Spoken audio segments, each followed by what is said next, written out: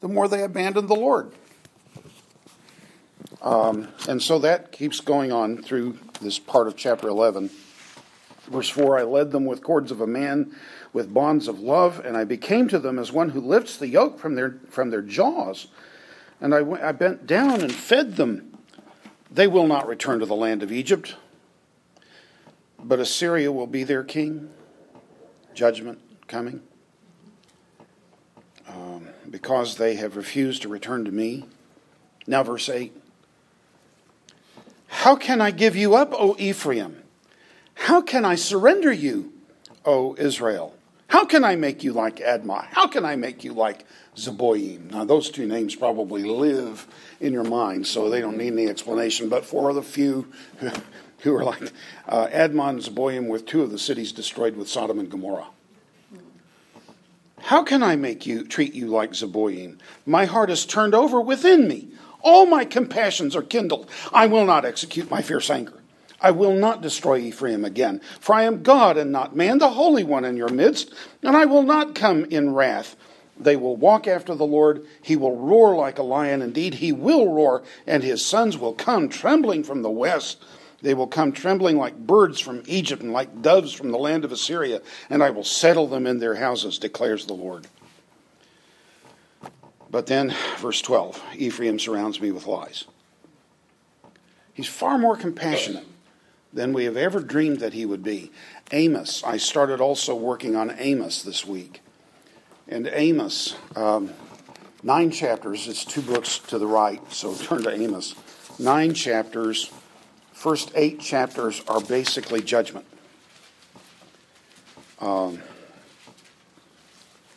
And then when you get to chapter 9, so verse 9, Amos 9:9. For behold, I am commanding, and I will shake the house of Israel among all nations, as grain is shaken in a sieve, but not a kernel will fall to the ground. All the sinners of my people will die by the sword, those who say the calamity will not overtake or confront us. This is to the northern kingdom, Amos is. But then verse 11, quoted, by the way, in Acts chapter 15. In that day I will raise up the fallen booth of David. And mind you, this is to the northern kingdom, the people who have rejected the house of David. In that day I will raise up the fallen booth of David and will wall up its breaches. I will also raise up its ruins and rebuild it as in the days of old, that they may possess the remnant of Edom, and so on. So God is far more compassionate than we've ever dreamed that he is. So going back to Isaiah 7. God comes in judgment to Israel, but the judgment for Israel is ultimately the precursor to deliverance. Isaiah is the only one of the prophetic books that ends with judgment. All others end with hope of deliverance. But that judgment with which Isaiah ends is only observed by the people of God. In Isaiah, at the end of chapter 66. So this is the kind of God we're serving. And this is the kind of God who sends Isaiah to his people to bring the message that will harden them so that they will go into captivity. But that's chapter 7. Chapters 8 and 9 present partial deliverance, foreshadowing future deliverance through the Messiah. You know this is in Isaiah 9. Unto us, how can you have missed it in December? Unto us a child is born, unto us a son is given. The government will be upon his shoulders, and of the increase of his government peace there will be no end. His name shall be called a marvel of a counselor. We've been doing marvelous things this morning, but a marvel of a counselor. He's a counselor who makes plans that anyone who hears them just sits back, his mouth gaping open at sheer astonishment at the greatness of the plan of God. Wonderful counselor, El Gibor, mighty God, a God who is a warrior. Avi-ad in Hebrew. We usually translate it Eternal Father, and that's an appropriate translation. There's another one that's equally appropriate. Father of eternity. kind of a person is Father of eternity? Prince of Peace, Sar Shalom. So there is hope through the Messiah. There is hope through the one who is coming. But how will Judah respond? Well, chapters 9:8 through 10:4, the northern kingdom is going into captivity. They're going into exile.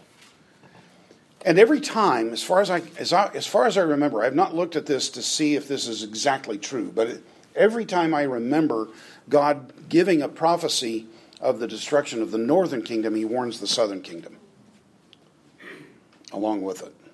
Remembering that Isaiah is not a prophet to the northern kingdom, he's to the southern kingdom. So why would this prophecy be written? In part because by the time people are actually reading the book of Isaiah, not hearing the messages of Isaiah, but by the time they're finally reading the book of Isaiah, the northern kingdom has fallen. So if that prophecy has been proven true, then what about the prophecies of judgment to come in the book of Isaiah? What does this mean for the people of Judah? Well, obviously, you and I know they didn't. Why? Because the message Isaiah is given to preach is a message that will harden them and send them into captivity. Why?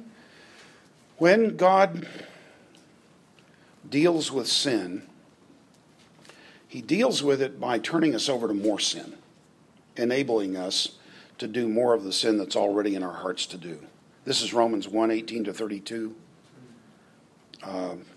Therefore God handed them over. Remember this? He's not taking nice people and making them wicked. He's taking people who are civilized.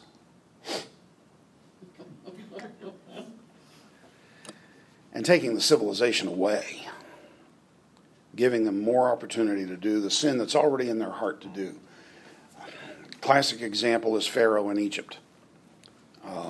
Did God force Pharaoh to refuse to turn Israel loose? No. Pharaoh didn't want to. He thought he was a god. And if you're a god who rules a slave people, and they have a god, then you're a god over their god. Yes? Does that make sense? So, who is the Lord that I should obey him? Pharaoh asks. And the point is that God is not making Pharaoh sin. He's giving them the opportunity to express all that's in his heart through 10 plagues, every one of which should have brought repentance. And even in his counselors, Pharaoh found people who counseled that he relent and give the people over, make them free. They didn't do it. So, chapter 9:8 to 10:4, exile for proud Samaria is the precursor for exile for proud Judah. Ezekiel will say, all the nations around were astonished at the sinfulness of the northern kingdom. But when they saw the sinfulness of Judah, it was worse. The northern kingdom abandoned the Lord and went to open idolatry. They only had a few prophets. I was intrigued. I had not thought in these terms exactly. Why hadn't you done this? I don't know. Sue me. But 5 of the 12 minor prophets, 5 of the 16 writing prophets are functioning prior to the Babylonian captivity. Of those 5, 3 are prophets to the northern kingdom: Hosea, Jonah, and Amos. And that means, folks, that of the 16 prophets, 13 of them were to the southern kingdom. Yes? Are you with me? Mm-hmm. So, why should the southern kingdom reject the message? Is it that they did not hear? Paul asks in Romans 10. No. As a matter of fact, he quotes one of the prophets who says, all day long I have stretched out my hands to a disobedient and recalcitrant people.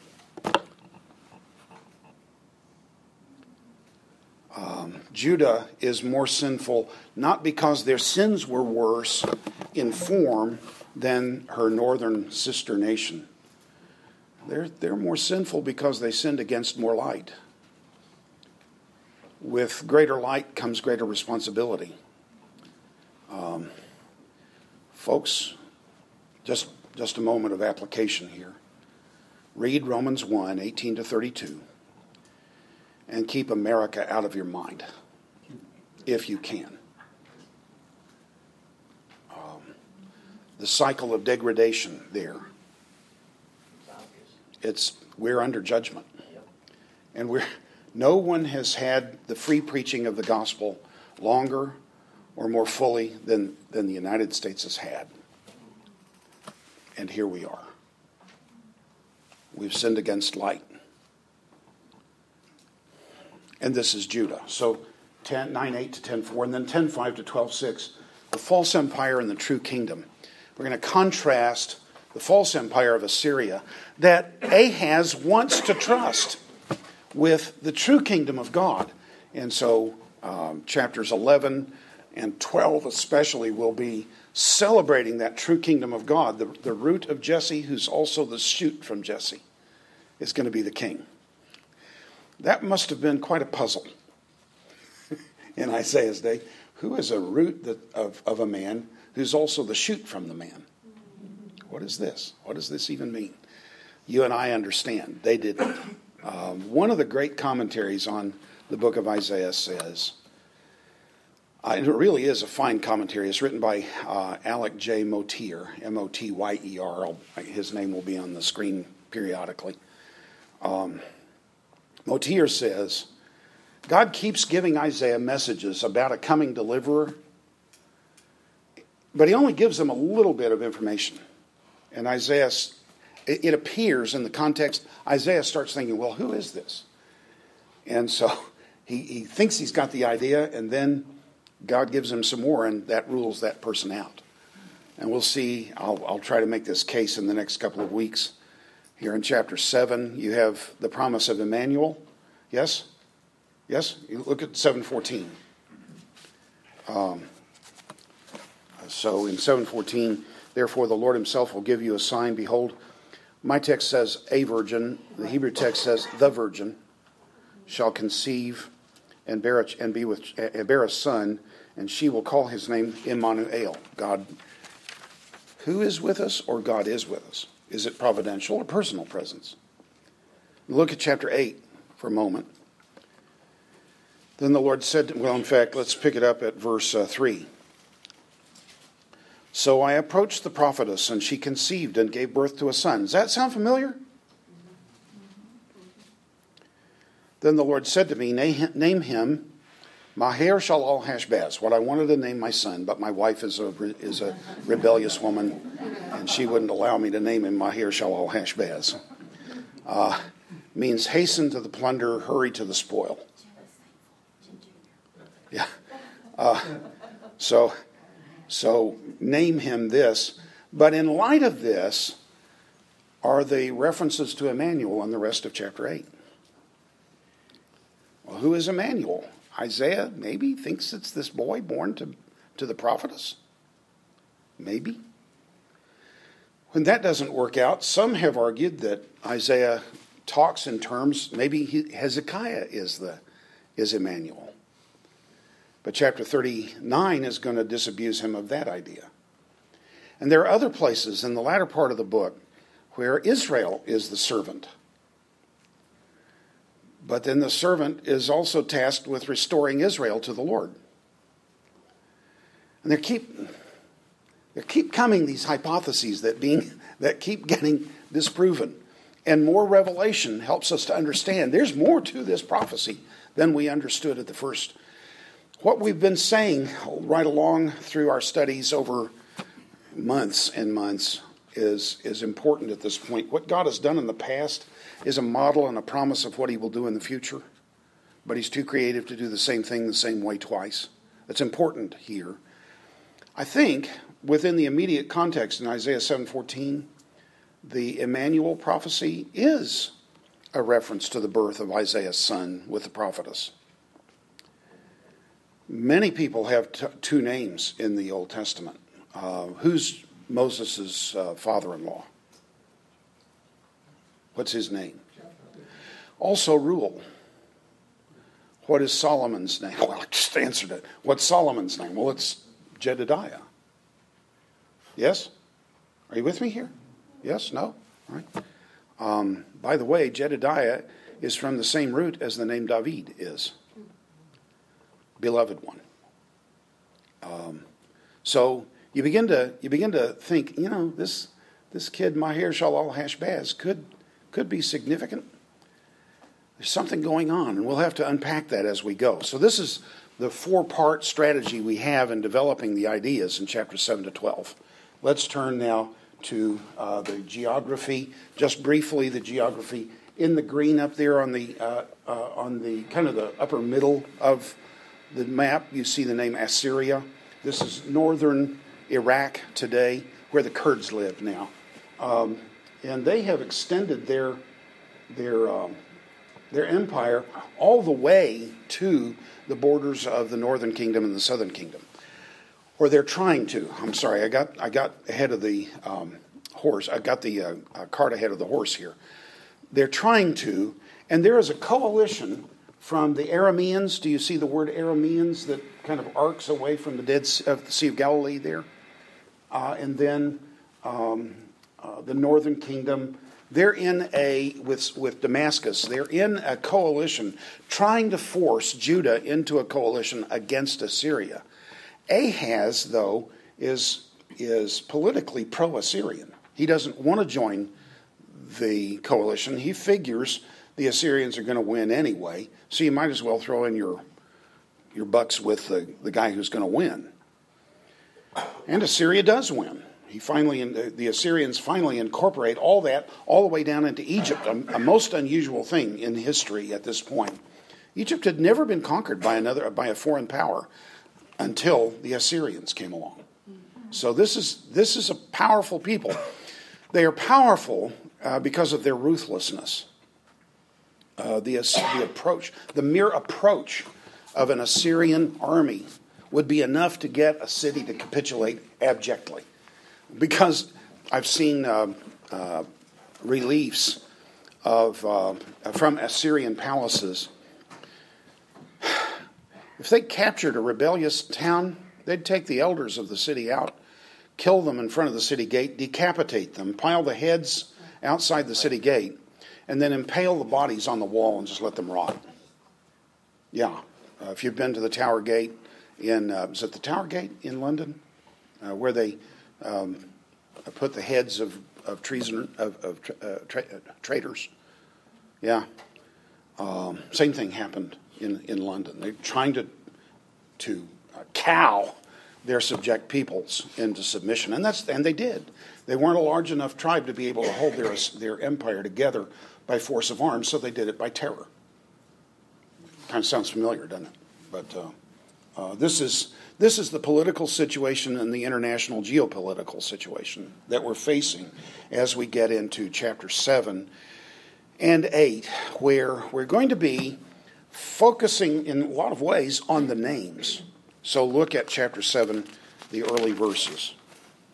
Now it came about in the days of King Ahaz, the son of Jotham, the son of Uzziah, king of Judah, and Rezin, the king of Aram, and Pekach, the son of Remaliah, king of Israel, went up to Jerusalem to wage war against it, but they could not conquer it. When it was reported to the house of David, saying, the Arameans have camped in Ephraim. Ephraim is the major tribe in the northern kingdom. His heart and the hearts of his people shook as the trees of the forest shake with the wind. If you were looking at the world simply politically, your heart would be shaking too. The Assyrians are bad folk. You're not facing them. You're facing the Syrians and the Arameans and the people of the northern kingdom. They're all banded together, trying to force you into the alliance. So verse 3, the Lord said to Isaiah, go now to meet Ahaz, you and your son. Now please, I'm going to teach you just a tiny, tiny bit of Hebrew. The name is Sh'ar. Say Sh'ar. Sh'ar. Thank you. Yashuv. Sh'ar Yashuv. Okay, I've heard it the other way. I don't want to hear it. So if you say Sha'ar Yashuv to me, please say it that way. And it will hardly ever come up in a conversation, but just remember, it's Sha'ar Yashuv with me. You can say the other any place you want. But Sha'ar Yashuv. Why should he take his son? Why should Isaiah take his son, Sha'ar Yashuv? Verse 3 continues, go to the end of the conduit of the upper pool on the highway to the fuller's field. Fuller's field? What's that? This is the laundry for town. Yeah, okay? Washerman's. Yeah, Washerman's field. Yeah. And say to him, take care, be calm, have no fear. Do not be faint-hearted because of these two stubs of smoldering firebrands on account of the fierce anger of Ritzin and Aram and the son of Remaliah. Because Aram with Ephraim and the son of Remaliah has planned evil against you, saying, let's go up against Judah and terrorize it, make for ourselves a breach in its walls, and set up the son of Tabbaal as king in the midst of it. Thus says the Lord God, it shall not stand, nor shall it come to pass. For the head of Aram is Damascus, and the head of Damascus is Ritzin. Well, that's all nice. I'm glad to know that. But one of the things you need to know is that every name, virtually every name in this, all the major names in this passage, have a meaning that fit the context. What does the name Isaiah means? Does it means? English must be my second language too, brother. What does Isaiah mean? Do you know? Let me say it in Hebrew. Yeshat Yahu. Does that tell you anything? No. All right. What's the name of Jesus in Aramaic? Yeshua. Yeshat. The Lord saves. It's the same name. Hosea, Isaiah. There are a whole bunch of them who have this same name. The Lord saves. What does Sha'ar Yashuv mean? It means a remnant will return. And when we get to verse 8, the head of Aram is Damascus, and the head of Damascus is Ritzin. Nobody in history ever had the name Ritzin, because nobody would name their kid that. Ritzin means crushed.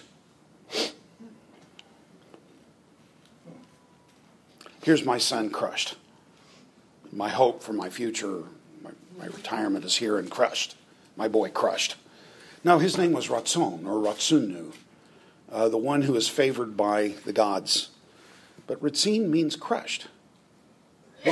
What's the point of saying the head of Damascus is crushed? You have nothing to fear. Put it in the context. Look there at verse 6 again. 7.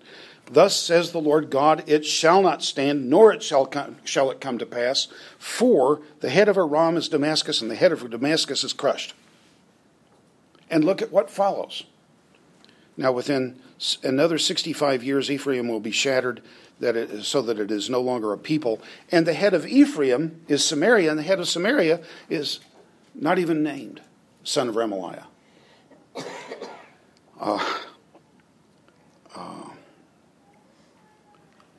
The names are significant. What is the message of the book of Isaiah? The message of the book of Isaiah is that the Lord saves.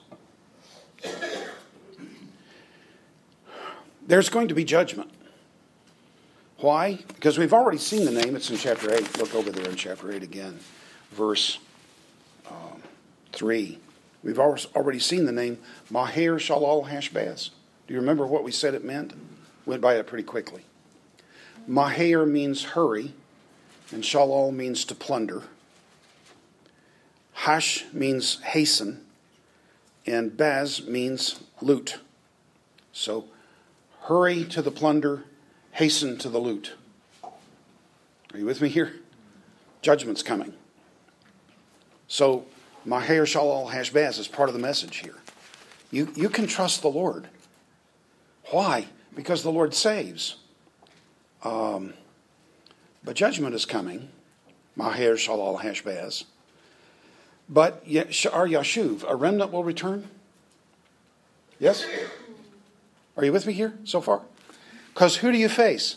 Well, you face King crushed of Damascus, and that nameless guy up in Samaria. Are you with me here? But there's one other name that hasn't come up. So let's read a little bit more. Verse 9, again, Isaiah 7:9. The head of Ephraim is Samaria, and the head of Samaria is the son of Remaliah. If you will not believe, it will surely not last. And this is a pun in Hebrew. I think the NIV says something like, if you do not stand firm in your faith, you will not stand firm at all. That's it. There's a pun in Hebrew. The same word is used in two different senses. If you don't stand firm in your faith, you will not stand firm at all.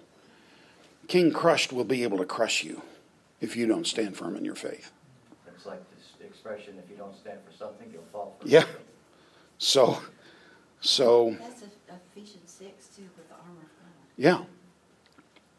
So Isaiah then 7:10.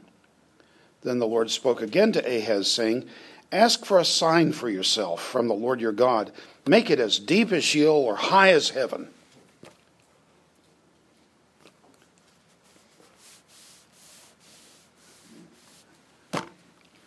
You can ask for anything you want. Same thing's going to happen to Hezekiah later in chapter 38. He's ill and he wants a sign from the Lord that God's word is going to be fulfilled. And he says, we'll make the sun go backward on the stairs of Ahaz. So he asked for an amazing sign. What does Ahaz ask for? Nothing. Why? Because he's a very pious man. He loves the Lord and wants everybody to know it. So what'd you say? Yeah. So verse 12, Ahaz said, I will not ask, nor will I test the Lord. Well, testing the Lord, after all, I mean, goodness sakes, what do you know about testing the Lord?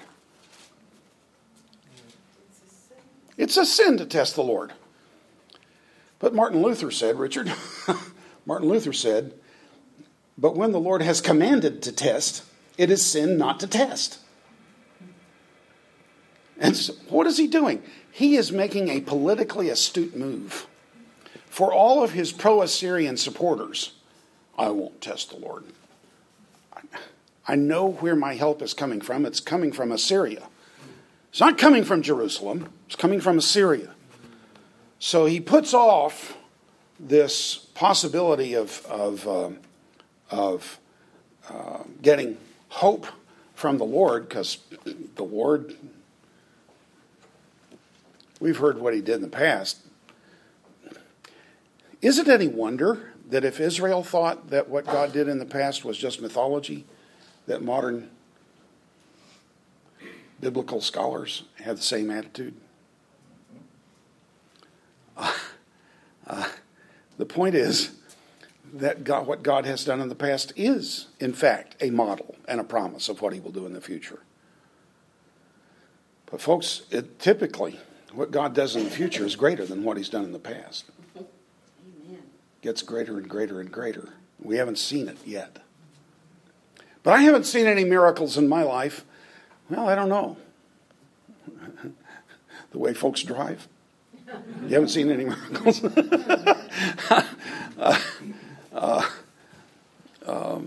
I don't know whether I've seen miracles or not. I suspect when we stand before the Lord, we will have a perspective on our lives that we've never had before. And we'll look back and see all of the providences of God that brought things together just perfectly so that we achieved all that God intended us to achieve in our lives. I suspect that. And we will stand in utter awe at a God whose plan and purpose is so comprehensive that even the little things that happen to me have a role in his plan. So Ahaz is thinking as a rationalist. He's thinking as a naturalist. He's not thinking as a man of faith, because he's not a man of faith. He's a wicked king. If you want any background on this period, 2 Kings chapters, around chapter 12 to 17 would be a good place to read. You might do that this week just to get a feel for what's going on in this whole era of Israel's history. 2 Kings 12 to 17. 17 is where the northern kingdom falls. And so we can look at that and see what's going on. Verse 10. The Lord spoke again to Ahaz, saying, ask a sign for yourself from the Lord your God. Make it deep as Sheol or high as heaven. But Ahaz said, I will not ask, nor will I test the Lord. Then he said, listen now, O house of David. Is it too slight a thing for you to try the patience of men, that you will now try the patience of whom? God. No, not God. My God. My God. Look back at verse 11. Whose God? Your God. This is the house of David. They have a covenant with God. And if they have a covenant with God, that means they are no true kings. They are vice regents under the kingship of God. And the Lord must be their God. So Isaiah offers to, or calls Ahaz back to his covenant status. Ask now a sign from the Lord your God. Ahaz's answer, however, is, I will not test the Lord. And Isaiah's response is that you will try the patience of my God. Ahaz has renounced his role in the Davidic covenant. Therefore, the Lord himself will give you a sign. Behold, the virgin will conceive, and she will bear a son, and she will call his name Immanuel. Let me stop here with this. There's a lot of problem with this verse. People have been struggling with it for centuries, going way, way, way, way back. And the argument is the word for virgin doesn't mean virgin. It means a marriageable young woman. Well, that's trying to cut a distinction that you can't cut. Any marriageable young woman in Israel was a virgin. If she was not a virgin, she was not marriageable.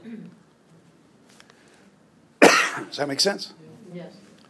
But in the second place, this word is relatively rare. It only occurs, I forget the numbers, something like 9 times in the Bible. It's the word almah, A-L-M-A-H. There's another word, betulah, that is the normal word for virgin. When we read in Genesis that the servant of Abraham went to Haran to get a wife for Isaac. You remember this?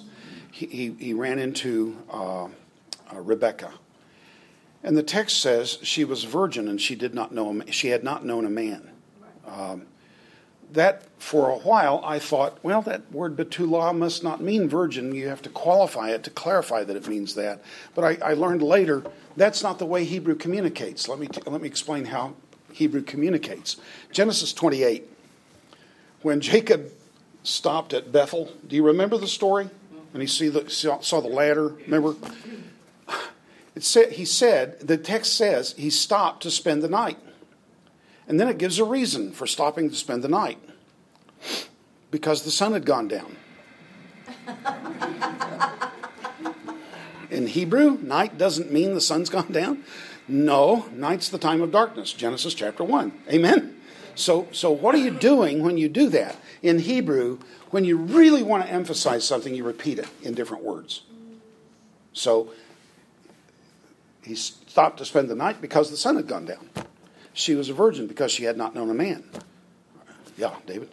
That is necessary for us, for clarity. Yeah. Yeah. But if I say I stopped to spend the night, it's not because it's noon. Maybe I did stop and I was planning to spend the night, but because the sun had gone down. I don't need that. It's non-necessary information. Since it's not necessary, then I have to explain it. And it's not clarifying what night means. Neither is betulah anything but a virgin. Well, then why do they have 2 words? I don't know. Why do we have 2 words for anything in English? Amen, brother? Slim chance and fat chance mean the same thing. In the first place, the only places where Alma, the word that's used here in Isaiah 7:14, the only places where that's used outside this verse are either in very ancient passages or in poetic passages. And it occurs to me that maybe this word is a poetic word. You've read some Shakespeare. Most of you, I suppose, have read some Shakespeare. Yes? Is that true? How many of those words do you remember showing up in other places? A lot of them, right? Forsooth. Do you know that the King James Bible was published just toward the end of the life of Shakespeare? And so the language of Shakespeare is the language of the King James, and the language of the King James and Shakespeare has molded modern English. And when you want to really be elegant in your style of speech or do something unusual, you may use some turn of phrase from that era. Even today in the 21st century, 400 years later. Are you with me here? Right? And for the Ten Commandments, how can you pray the Lord's Prayer and not in King James English? Yes? Now I can't quote it. Our Father who art in heaven, hallowed be thy name. Thy name? Thy kingdom come, thy will be done. Be done? None of that is modern English, but yes? So, in a passage that's heightened, we're talking about a unique work of the Lord, something that hasn't happened before and won't happen again in the same way, but in a different way, in an exalted way. The virgin shall conceive and bear a son, and they shall call his name Emmanuel. You will say, well, where's the miracle here? That's in chapter 8. I'll explain it. So let's go on. Here's the sign. Since he says the virgin, it may well be, because one of the functions of the definite article in English and in Hebrew is actually to point to something. It may well be that the virgin was standing there when Isaiah made this statement. Behold, the virgin shall conceive and be with and bear a son, and they shall call his name Emmanuel. Again, God is with us, or God who is with us. In the context, the immediate context, it's the God who is present among us and who is going to bring providentially deliverance. So let's read on. Verse 15. He will eat curds and honey. And I've studied this, trying to figure out what this means. Are these curds and honey the rations of hard times, or are they elegant delicacies? There's evidence for both, and I don't know which way to go on this. He will eat curds and honey at the time he knows enough to refuse the evil and choose the good. How old will the boy be when he knows enough to choose the good and refuse the evil? Yeah, about 12, yes. Bar mitzvah time for a modern Jewish boy, yes? So this is the time he knows well enough to choose the evil, to choose the good and refuse the evil. Freudian slip. Wondered if Sigmund's wife wore them, but I don't know. I know. But verse 16. For before the boy will know enough to refuse evil and choose good, the land of the two kings whom you dread will be forsaken. So before 12 years have elapsed, these two kings that you're so afraid of, they're going to be gone. Now, if this is solely and only a prophecy of Jesus, here's what he's saying. All you got to do is wait 732 years plus 12. Yes? And then everything's going to be fine. What kind of hope does that hold out to Ahaz? Not much. Verse 17. The Lord will bring on you and on your people and on your father's house such days as have never come since the day that Ephraim separated from Judah. He will bring the king of Assyria. Hard times are coming. Judgment is coming. Maher, Shalal, Hashbaz. Yes? Judgment is coming. In that day, the Lord will whistle for the fly that's in the remotest part of the rivers of Egypt, and for the bee that's in the land of Assyria. They will all come and settle on the steep ravines, on the ledges and the cliffs, on all the thorn bushes and on all the watering places. In that day, the Lord will shave with a razor hired from regions beyond the Euphrates, that is, the king of Assyria, the head and the hair of the legs, and it will also remove the beard. Now in that day, a man may keep alive a heifer and a pair of sheep. And because of the abundance of the milk produced, he will eat curds, for everyone that is left within the land will eat curds and honey. And it will come about in that day that every place where there used to be 1,000 vines, valued at 1,000 shekels of silver, will become briars and thorns. People will come there with bows and arrows, because all the land will be briars and thorns. And as for the hills, which used to be cultivated with the hoe, you will not go there for fear of briars and thorns, but they will become a place for the pasturing of oxen and for sheep to trample. Judgment's coming. Maher, Shalal, Hashbaz. But Yeshayahu, the Lord saves. How can he save? Because Immanuel, El, God is with us. Well, what does that mean? It means finally our Yashuv, a remnant, will return. Are you with me? Turn to chapter 8 just a moment. And in verse 18, we'll close with this. In fact, start at verse 16. Bind up the testimony, seal the law among my disciples, and I will wait for the Lord, who is hiding his face from the house of Jacob. I will even look eagerly for him. Isaiah is doing what Ahaz ought to do. Behold, I and the children whom the Lord has given me are for signs and wonders in Israel from the Lord of hosts who dwells in Mount Zion. They do nothing. They simply are. Their names are the message. And they encapsulate the message of the book of Isaiah. So, chapter 7 has a marvelous beginning. It's not all we had hoped for. How does the New Testament get Jesus out of this? I hope to answer that question in the next 2 weeks. And the New Testament's right. Okay? I know you're thankful that I made that admission. Mike? So, totally different subject. There's a prayer request. Okay. Molly and David's son-in-law. Yeah. He had a brain tumor. They thought it was taken care of. They had seen some other spots, but he wasn't showing any symptoms. He and all of that family were up in New York and starting to show symptoms again. Oh, dear. And Molly is here with all the children, all the grandchildren. So they're on their way back from New York. Okay. Because he's showing symptoms again. Oh, dear. Brain tumor. So All right. Yeah, let's pray then. Thank you for coming today. Thank you to our visitors for coming. Certainly appreciate always having our visitors with us. Let's pray. And the donuts. And take some donuts home. So let's pray. Father, we do pray for Molly and David and their son and his family, the rest of the family. We plead with you for his life. Would you not simply diminish the symptoms? Would you take it away? Would you heal him? Perhaps even as we're praying. What a great joy that would be to all of us to hear that you have done this.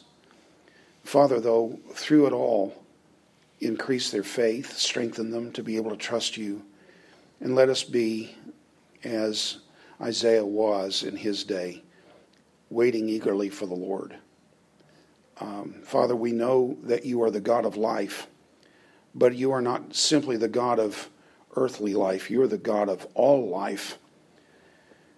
And as dreadful as sin, as death is, beyond it for your children is life like we've never known.